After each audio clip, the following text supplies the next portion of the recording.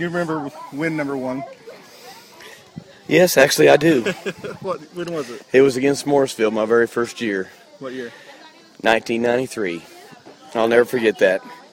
Actually, we were softball. They were 4-13 the year before I got here, and we were 11-6 the first year, and it's been all downhill ever since. And I'm just a testament to Jim and the players I've got. It had nothing to do with me. I'm telling you, I just have had real good players, and real good coaching staff to help me. And I've just been there a long time. It means I've had a lot of good players. What's the difference in 1 and 300? Oh man, I was just a young pup, and I was still really driving. I don't think I haven't lost any of the drive at all. I mean, that's what helps me. To be honest with you, I want to win as bad as anybody out here, and the girls know that.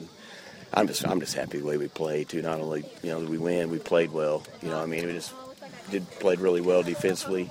We got to get a little bit better in a few spots, but I'm pretty happy, especially the first ball game. We got a lot of good young players in there. And they're just getting better, aren't they? But that little freshman, it's a trip off the fence. I love it when coaching moves work like that. Do you appreciate milestones like this, or is it something you just kind of... No, I really do. It means a lot to me. It really does. Because that just means that we've won, and that's why we're all out here. That's why these girls have worked really hard. I knew we had a good shot to win today. I really did. Just pretty much every day we take the field, we got a good shot. It's just because of the tradition we've had here. They're only playing for now. They're playing for their little sisters, and everybody else has been through the pro. Some of them have already had their moms, So you talk about the performance tonight.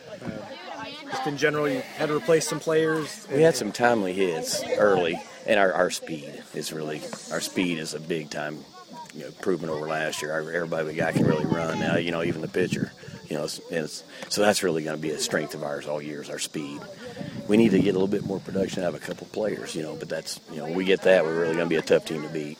Our pitcher, just sophomore, she throws a shutout in her first varsity game. I'm pretty excited about that, too.